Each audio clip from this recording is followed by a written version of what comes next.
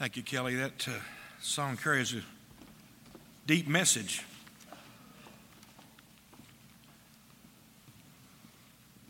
Turn, if you would, in your Bibles to Luke chapter number 20.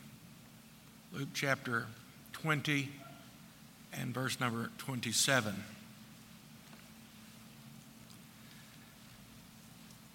The question of what happens after we die is a question that's relevant to everyone.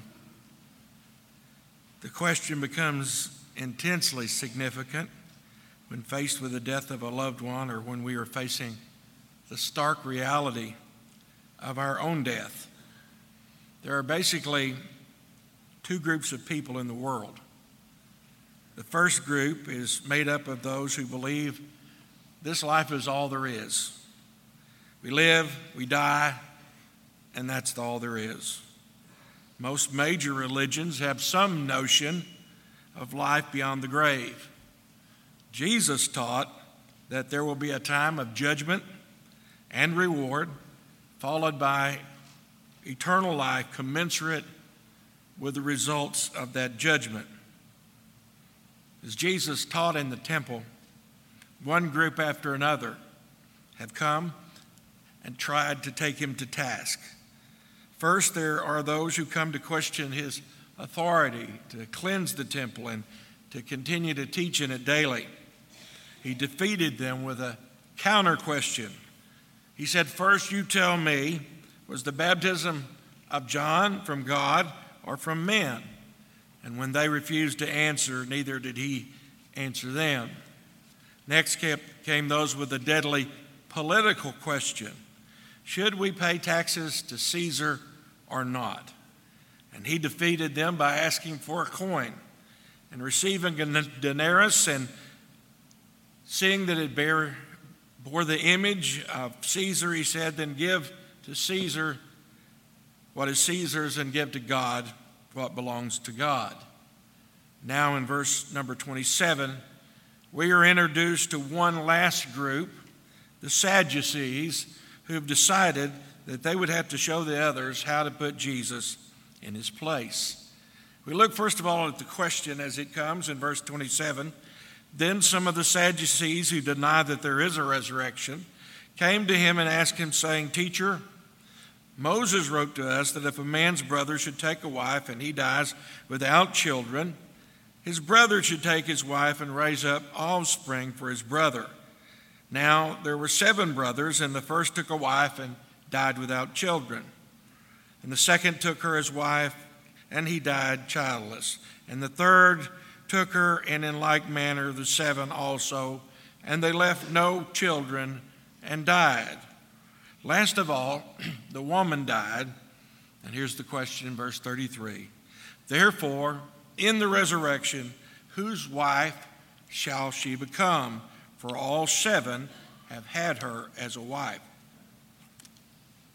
Luke helps us to understand that the Sadducees, what they're asking by what they say when he tells us in verse 27 that they deny that there is a resurrection.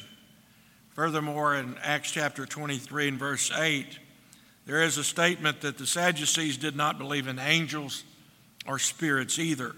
In fact, they were mainly a political group, although they did control the office of the high priest. They seemed to feel that the only books that applied to their lives were the first 5 books of the Old Testament. At the heart of this trick question was the custom called levirate marriage.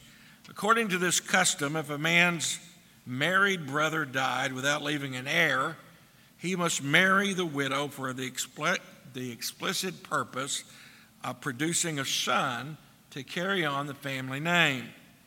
But as we look at the question that they brought to Jesus, we should note in their question of the one bride and 7 brothers that there was no real search for truth. The Sadducees did not expect an answer, and they didn't really want one. They were asking Jesus about something in which they did not believe. In fact, they hoped to stump Jesus and thus demonstrate how foolish the idea of resurrection from the dead is, that it is indeed unbiblical and impractical. The problem presented in a form of a question is a sham, because the issue that it raises is not, is there an afterlife? Will people really be raised from the dead?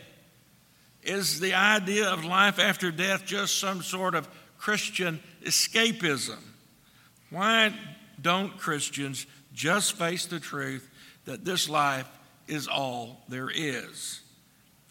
Perhaps you have talked to people over the years and you have had them raise some of those very questions, because the skeptics of our age still raise those questions.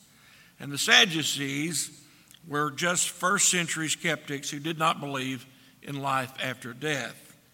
They said that life ended at death.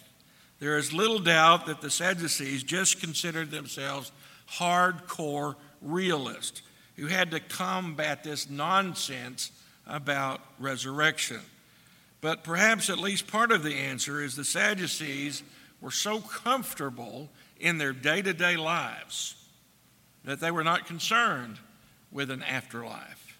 And that's true of most Americans today as well. We are so comfortable in our day-to-day lives that we tend to forget that our ultimate hope is heaven. In fact, when was the last time that you even thought about where you were going to spend eternity? The truth is that everyone is one day closer to eternity than you were yesterday. Someone has said, death is a subject about which people spend a lifetime trying not to think about. But death is an inevitable experience that unless the Lord returns, we will all face one day. President Eisenhower said, I am interested in eternity because I'm going to spend the rest of my life there. Let's look at the answer that Jesus begins to give in verse number 34. Jesus answered and said to them, the sons of this age marry and are given in marriage. But those who are counted worthy to attain that age and the resurrection of the dead neither marry nor are given in marriage, nor can they die anymore, for they are equal to the angels and are sons of God, being sons of the resurrection. According to Matthew's account, Jesus rebuked the Sadducees and said, you are wrong because you know neither the Scriptures nor the power of God. Jesus, first of all, said they didn't understand the true nature of the afterlife. So Jesus began his answer by drawing an important distinction here between the present age and the age to come. If you look back with me at that verse 34 and 35, I'd invite you to underline the two phrases that you find there. Jesus divides it into two time frames. First of all, this age in verse 34, that is the present age, and that age, verse 35, and that is the age to come. And it's described in a very different way from the present age. The kingdom of God, or the afterlife, described as that age, will be totally different from the way things are in this age. Since the Sadducees had asked about relationships in the next life based on their understanding of relationships in this life, Jesus explained the difference. Jesus shares with his listeners some great truths about life eternal. First of all, there is a truth about entrance. Not everybody is going. The second truth that Jesus shares about the kingdom of heaven is not that everybody is going there. Verse 35 says, but those who are counted worthy to attain that age and the resurrection from the dead. Here, more is implied than actually stated, but the principle is not everybody will be resurrected into everlasting life in heaven. The souls of unbelievers are now remaining in Hades, awaiting the great white throne judgment of Revelation chapter 19. those who are God's people, are now presently with God. If some are to be counted worthy, then it follows that some will not. This verse emphasizes that Jesus is talking about those who are saved, not everyone who dies. Notice the verse says the resurrection from the dead, not the resurrection of the dead. Now, that may not seem to be such a significant difference, but it does make a difference in those two prepositions, how they're carried out. For everyone will experience resurrection of the dead. Man was created an eternal being, and he is going to spend eternity somewhere. Resurrection from among the dead refers only to those who are raised to eternal life. He not only talks about the truth about entrance, he talks about the truth about marriage. Jesus tells that in the kingdom of heaven, relationships will not operate on the same level as they do here. It will operate on a different plane than they do in this life. There is therefore no marriage in that age. He says neither marry nor are they given in marriage. The point was that life in the eternal state is more than just an extension of this life. The Jews of Jesus' day thought the kingdom of heaven was only a continuation of the good things in this life. He did not say that we would not know our present wife or husband in the age to come, but rather that the relationship would be different. We're not told enough about life in the world beyond to express it in great detail, but we can understand a few principles. First, family relationships will still exist in the world beyond. The rich man Jesus described in Luke chapter 16 in the afterlife was still aware of his family relationships, and that the glory of heaven will outshine everything else that is, including our family relationships now. There's also a truth about immortality. Jesus identifies the quality of life when he says, neither will they die anymore. It is eternal life. Notice that Jesus did not say they will not die, but he says they cannot die. Here Jesus uses the angels to make his point about immortality, saying in verse 36, nor can they die anymore, for they are equal of the angels and are sons of God, being sons of the resurrection. One point worthy of taking notice of Jesus, he said angels are real. Jesus' use of angels is a double thrust, since the Sadducees denied their existence. Jesus says they are equal to angels. And unfortunately, because some of the modern translations render that phrase, and they shall be like angels, there are those who are confused. At least one study states that 15% of Christians thought that angels were deceased humans. So let me clarify something before I go on. If you are not now an angel, you will not be one there either. Angels are created beings, not humans who have died and are now being rewarded. Angels are not human beings like Clarence in the old movie classic It's a Wonderful Life, who are trying to earn their wings. So how are we like angels then? The main idea is that we'll be like angels in the fact that marriage is not a part of their life. However, the redeemed will also be like the angels in heaven, singing, serving, and praising God. Like angels, equally deathless, equally glorified, equally eternal. As far as our bodies go, they too will be resurrected in a glorified form. Our bodies, to use the words of the Apostle Paul, will be raised imperishable. You, not just your soul, you will be resurrected. That means your individuality will be preserved in eternity. You will recognize your loved ones, and they will recognize you. Those things that made us unique as individuals in this life will be retained. And when we see our loved ones again, their bodies will be in their glorious potential, but still their bodies.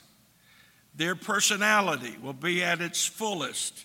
Their wit, their charm, their tenacity, their love will somehow be enhanced. Our Lord's resurrected body was the same as before his death, and yet it was different. His friends recognized him. They even touched him. He could eat food, and yet he could also walk through closed doors and change his appearance. There is also a truth about paternity. He said in verse 36, and the sons of God being the sons of the resurrection. God will raise up his children. We are first his children by rebirth. In answering Nicodemus' question to Jesus in John chapter 3, he said, most assuredly I say unto you, unless one is born again, he cannot see the kingdom of God. So what do we need to do? Our first birth gave us physical life. The new birth gives us spiritual life and membership in God's family. The only way we can come to God and experience what it means to be born again is through the repentance of sin and faith in Jesus Christ. First, we must admit our sin. We must ask for forgiveness of that sin and repent and place our faith in the finished work of Jesus at Calvary. God makes us thereby a new person.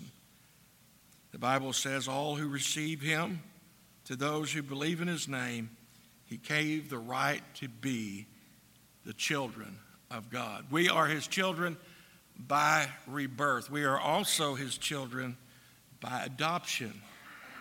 Galatians 4:5 is important to us here. But notice this verse. It says, to redeem those who were under the law, that they might receive the adoption as sons. There was no process for adoption in the ancient Jewish world.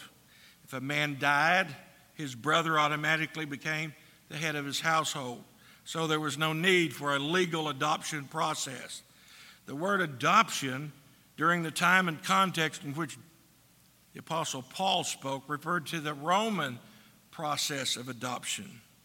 And it's such a wonderful picture, actually. In ancient Rome, adoption had a powerful meaning. When a child was born biologically, the parents had the option of disowning that child for a variety of reasons, but not so if that child was adopted. If a child was adopted in Rome, adopting a child meant the child was freely chosen by the parents, desiring to be their parents. And secondly, the child would be a permanent part of the family. The parents could never disown an adopted child. And an adopted child was given the rights and responsibilities of a child. Being adopted made someone an heir of their father and a joint heir in the possessions, and they were fully united to him. Now notice with me the proof. To prove the point of the resurrection from the dead, he wanted to prove to the Sadducees that this was a biblical idea, and there is clearly a number of Old Testament texts that Jesus could have used to prove his point, to prove that there is a belief in the resurrection. Remember, Matthew's account said that Jesus rebuked the Sadducees, saying, you are wrong because you do not know the Scriptures nor the power of God. Jesus first dealt with the fact that they didn't understand the true nature of the afterlife. Now he deals with the second part, that they don't understand the power of God. God has the power to raise the dead. And many Old Testament figures attest to that very thing. The prophet Isaiah wrote in Isaiah 26:19, your dead shall live. Together with my dead body they shall arise. Awake and sing, you who dwell in dust, for your dew is like the dew of herb. The prophet Daniel wrote, and many of those who sleep in the dust of earth shall be awake, some to everlasting life, to shame and some to everlasting shame and contempt. Perhaps best remembered of all of the Old Testament quotes is that from Job when he wrote, "For I know that my Redeemer lives, and he will stand at the last on the earth. And after my skin is destroyed, this I know, that in my flesh I shall see God, whom I shall see for myself. My eyes shall behold and not another. How my heart yearns within me." But since the Sadducees didn't believe anything except the first 5 books of the Old Testament, Jesus now turns to those that they do approve, to Moses himself, and what he said in the book of Exodus, chapter 3 and verse 6. Jesus said, "But even Moses showed in the burning bush passage that the dead are raised when he called the Lord the God of Abraham, the God of Isaac, and the God of Jacob, for he is not the God of the dead, but of the living, for all live to him."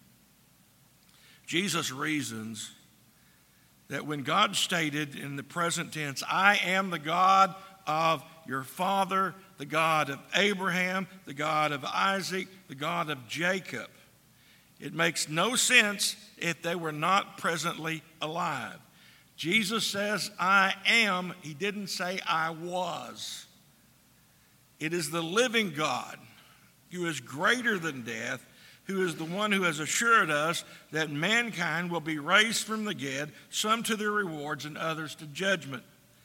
The author of the book of Hebrews tells us that the Old Testament patriarchs understood that when he wrote, "These all died in faith, not having received the promises, but of having seen afar off, were assured of them, embraced them, and confessed that they were strangers and pilgrims on the earth. For those who say such things declare plainly that they seem a homeland. By faith, Abraham, when he was tested, offered up Isaac, and he who had received the promises offered up his only begotten son, of whom it was said, 'In Isaac your seed shall be called,' concluding that God was able to raise him up even from the dead. For that he also received him in a figurative sense." Now let's look at the result in verse 39. "Then some of the scribes answered and said, 'Teacher, you have spoken well.' But after that they dared not question him anymore.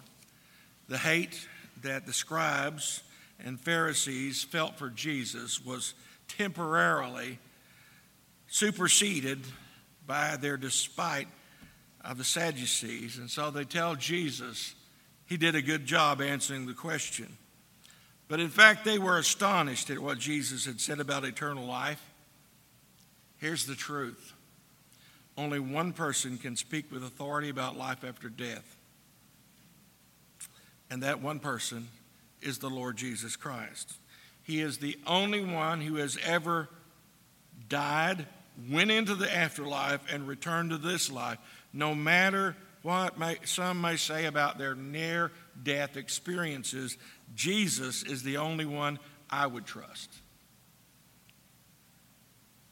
In conclusion, let me just say there are a number of areas in life in which you can afford to make mistakes. In the area of finances, we can make mistakes with the hope that we will learn from our errors and do better next time. Athletes can afford to make a mistake during a contest because of the possibility in the next game they'll get it right. I won't mention the Razorbacks at this point. But in the question of eternity, no one can afford to be wrong. In this arena, there is no second chance. The mistakes that the Sadducees were making was that they were gambling with their souls. And the Lord knew then, and according to Mark chapter 12, verse 27, he told them so. He said, "You have made a serious error." Don't make that error today. Let's pray.